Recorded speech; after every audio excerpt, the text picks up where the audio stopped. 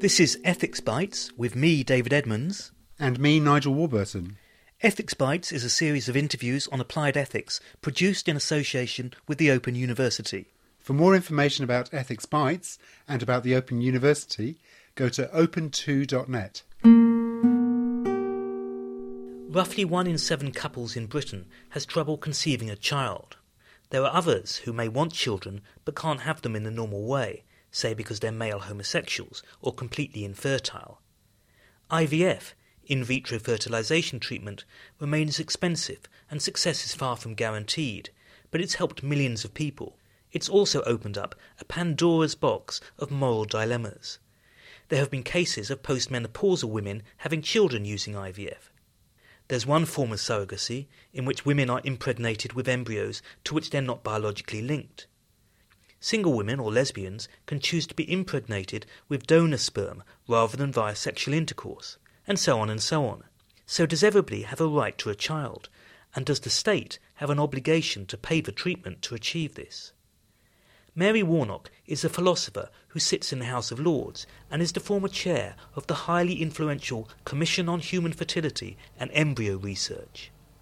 Mary Warnock, welcome to Ethics Bites. Well, it's very nice to be here, so to speak. Now, the topic we're going to focus on today is the right to have babies. I wondered if you could say something about how medical advances have changed things in that respect. The changes that there have been are really two. I mean, one is that people are much more open and talk much more than they did about infertility and fertility. They know much more than they did. But the second thing, of course, is that since 1978, there's been techniques, starting with in vitro fertilization, where people recognise that they can be helped to have a baby if they don't conceive naturally.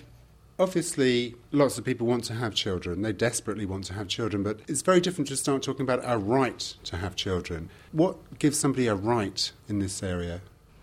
I don't think there can be any question of rights in this area, because you can't have a right to something which it's impossible that you can get. And for some people, it's never going to be possible to have their own biological baby. I mean, they may be born without a womb. The second complication of this is that if you find yourself to be infertile and need assistance to have a baby, it's difficult to know how far your right to get that assistance goes, and this is largely a matter of expense.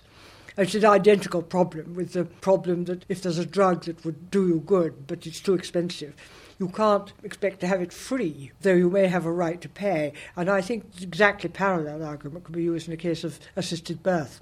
Well, in the UK, most of our healthcare is free. Do you think IVF should be free to couples who couldn't otherwise have a child? Well, at the moment, the law is that people are entitled, if they're lucky enough to live in the right district, to have one cycle of IVF on the National Health Service. But in my view, it would be a very great deal better if they could have 3 cycles, because actually one cycle practically never is going to be enough. So these poor people can get one free go, and then they know that they've got no more to come, and they have to pay anyway if they want to persist. But one unsuccessful treatment is more depressing than no treatment at all, I think. So I think it's a very bad system at the moment, and there should be at least 3 cycles, and every National Health Trust should offer it. Do you think there's something particular about having a baby that makes this incredibly important to the couples, more than, say, a right to have a particular kind of drug in a treatment of an illness?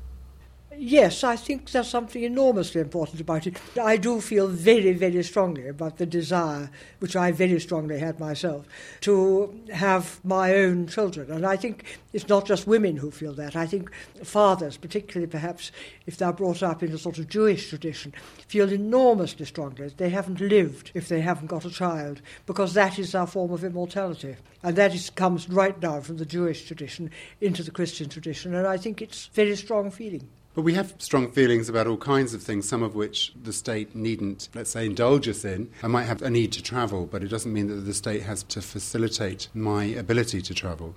No, I think it's very important to distinguish between what is a right and what is a very strong desire. I absolutely agree with that. But I think in this case the desire is so strong that assistance is something which perhaps they are entitled to up to a point. Because after all, being infertile is a malfunction, and the medical profession is there to remedy malfunctions insofar as it can. With some illnesses, what we're talking about is relieving pain or allowing people to lead a normal life. Here we're talking about psychological yearning. It may not be physical pain that the infertile couple feel. How could you possibly balance these two things?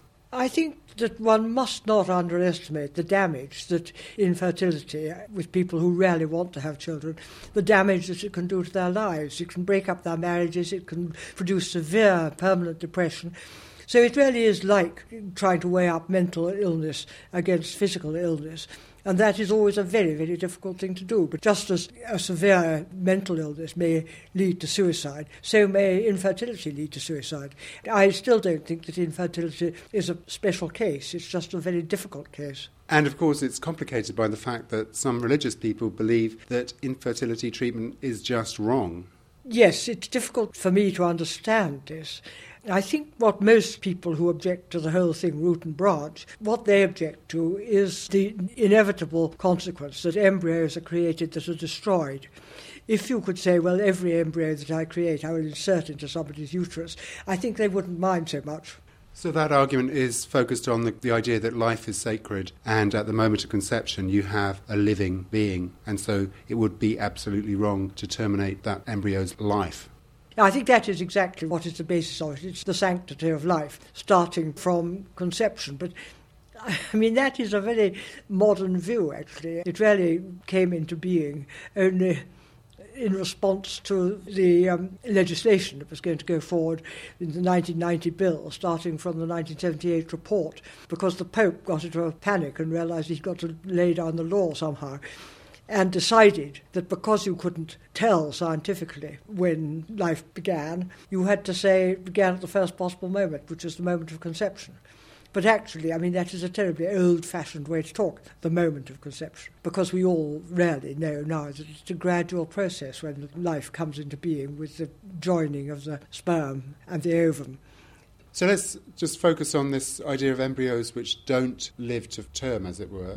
Under what sort of conditions do embryos get terminated? Well, there are two, I think. First of all, we increasingly know that it's very, very undesirable to have multiple births. And if a number of embryos is created, it's not really desirable to put more than two of these embryos into the uterus of the woman. But in order to produce embryos at all, she has to produce more eggs that are going to be used. Supposing all these eggs fertilise, then there are going to be surplus embryos. But the second and almost more important point, I think, is that in order to justify going on with treatments such as IVF and the new concept of therapeutic treatment that uses embryos, research using human embryos is absolutely essential. So those embryos that are used in research will then be destroyed because it would be wrong to insert them into anybody's uterus because they might have been damaged. So there's the treatment point and there's also the research point that are very important. And you chaired a commission that recommended that embryo experimentation could go up to the level of 14 days. How did you fix on 14 days? Well, the one thing that the law needs is certainty, and therefore it seemed far better to us just fix on a number of days, because everybody can count up to 14, rather than fix on any particular bit of progressive development, because embryos actually develop slightly differently, one from another, understandably. But 14 wasn't a number of days just plucked out of the air. It did actually correspond more or less to the normal development of the embryo, where a great number of changes start and develop very quickly after day about 15. Primarily, there's something called the primitive streak, which starts to show in the cells of the embryo. The cells begin to cluster together, and out of that cluster starts the central nervous system, and then the embryo begins to grow and develop into a fetus and have the possibility of sensation and so on. Before that moment of this primitive streak, the embryo couldn't have any experiences at all because they don't even have the vestige of a central nervous system. So 14 days could be justified. It's not a particularly accurate number, but it's a precise number, and that is the precision that the law needs. With these technological advances, it seems now possible that all kinds of different couple arrangements are possible, with homosexual couples having babies. A male homosexual with a female homosexual can have babies without having sexual intercourse. There are all kinds of arrangements. Do you think that everybody should have equal access to IVF? I think this is a terribly difficult question. I believe that people should not be debarred from access to IVF if they are living as a homosexual couple, male or female, or if they're a single parent. But I can quite see that the National Health Service, for instance, might want to very reasonably decide to limit treatment to heterosexual couples. I can understand that. I don't think that homosexual couples or single people should be debarred legally from using these techniques, but they probably would have to pay for it. I'm interested in that. Why would it be acceptable for the National Health Service to help heterosexual couples but not homosexual couples? It may not be reasonable, and especially as the present government has, after all, legitimised civil partnerships, which are equivalent to marriages and even called marriages, between homosexual couples. But given that the National Health Service is always on the lookout for ways of economising, I suppose they might simply, on economic grounds, say this is a class of people who are the most obvious beneficiaries, which are heterosexual couples in a long-term relationship. And it's those people who, as it were, deserve free treatment. I don't know that I'd altogether defend that, but that is, I think, what they probably would say. It gets complicated as well, because I could imagine a 16-year-old girl who knew she was infertile might be at the height of her ability physically to give birth and desperately want to do everything to have a child. Now, should she be allowed to have IVF treatment at 16? Myself, I think there should be an age limit, a lower as well as an upper age limit. Having said that, I don't know that I could defend it particularly, except on grounds of containing the numbers who might come forward and apply. If it just comes down to economics, it's a pragmatic decision about how we use resources in the National Health Service. What about the cry that this is discriminating? It's discriminating against particular groups who are already discriminated against in other ways. It just compounds the discrimination. I think that would be very likely the consequences, and then it might be that National Health Service trusts legally could not pursue that because they'd be open to the charge of discrimination.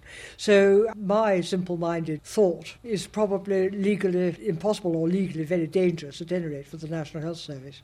So I think there is no answer. I think given the discrimination laws that we have, they might have to provide these services for everyone who asked. And you talked earlier very poetically about the psychological yearning that couples often have, or women often have, and men have to have children. But that's not the only reason why people want children. Some people want children for other reasons. For instance, they might want a genetically descended child because that child would then be able to give a marrow transplant to a sibling. Is that an acceptable grounds for IVF?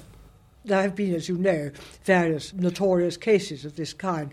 I personally see nothing against a couple who have a child with a life-threatening illness who needs a transplant, having a second child who is then screened as an embryo, and the embryo is chosen who is compatible with the first child. Now, the HFEA, the authority, has ruled against that as a reason for having IVF. I disagree with them, actually.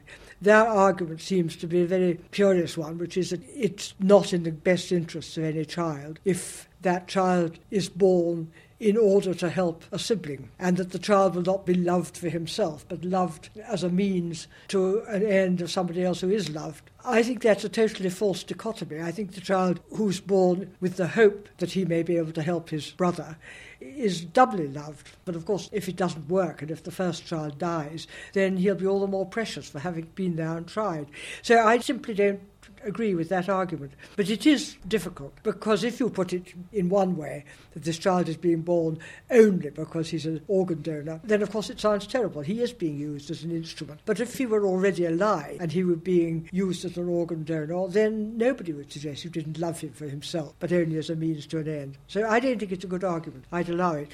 The other thing is you might be able to limit it to his being born as a donor of regenerative organs like blood cells or bone marrow, because that actually wouldn't damage the new baby at all to have some of his bone marrow taken to save his brother. Whereas if you took a kidney to save his brother, then that might well be thought to be abusive of the child, because it would start him off with a defective organism. I think the regenerative donation would be the best. It's really interesting here because heterosexual couples producing children by the time-honoured natural methods don't get quizzed about their motives or how they're going to treat a child. They are free to have children. Is it a kind of discrimination against people who, through no fault of their own, need to use IVF, that we make them jump through hoops before we give it to them? Two things, really. First of all, there is discrimination because with natural methods, nobody puts you through any hoops at all. But the second thing is, too, that usually people come to have IVF only after trying a lot of other infertility treatments, for none of which it's never inquired what their motives are or anything at all about it. And they go through this long course and then suddenly they come to IVF at the end of it and they've got to go through these hoops. And that must seem extraordinary, really, and it is illogical, I think. The other thing is that it does put clinicians into an impossible position if they have to make moral judgments about their patients. This really oughtn't to be required of them, I think. Is there a place then for a moral philosopher here? I know some hospitals have ethicists in place. Is there a serious job for a philosopher there? Well, I don't think so.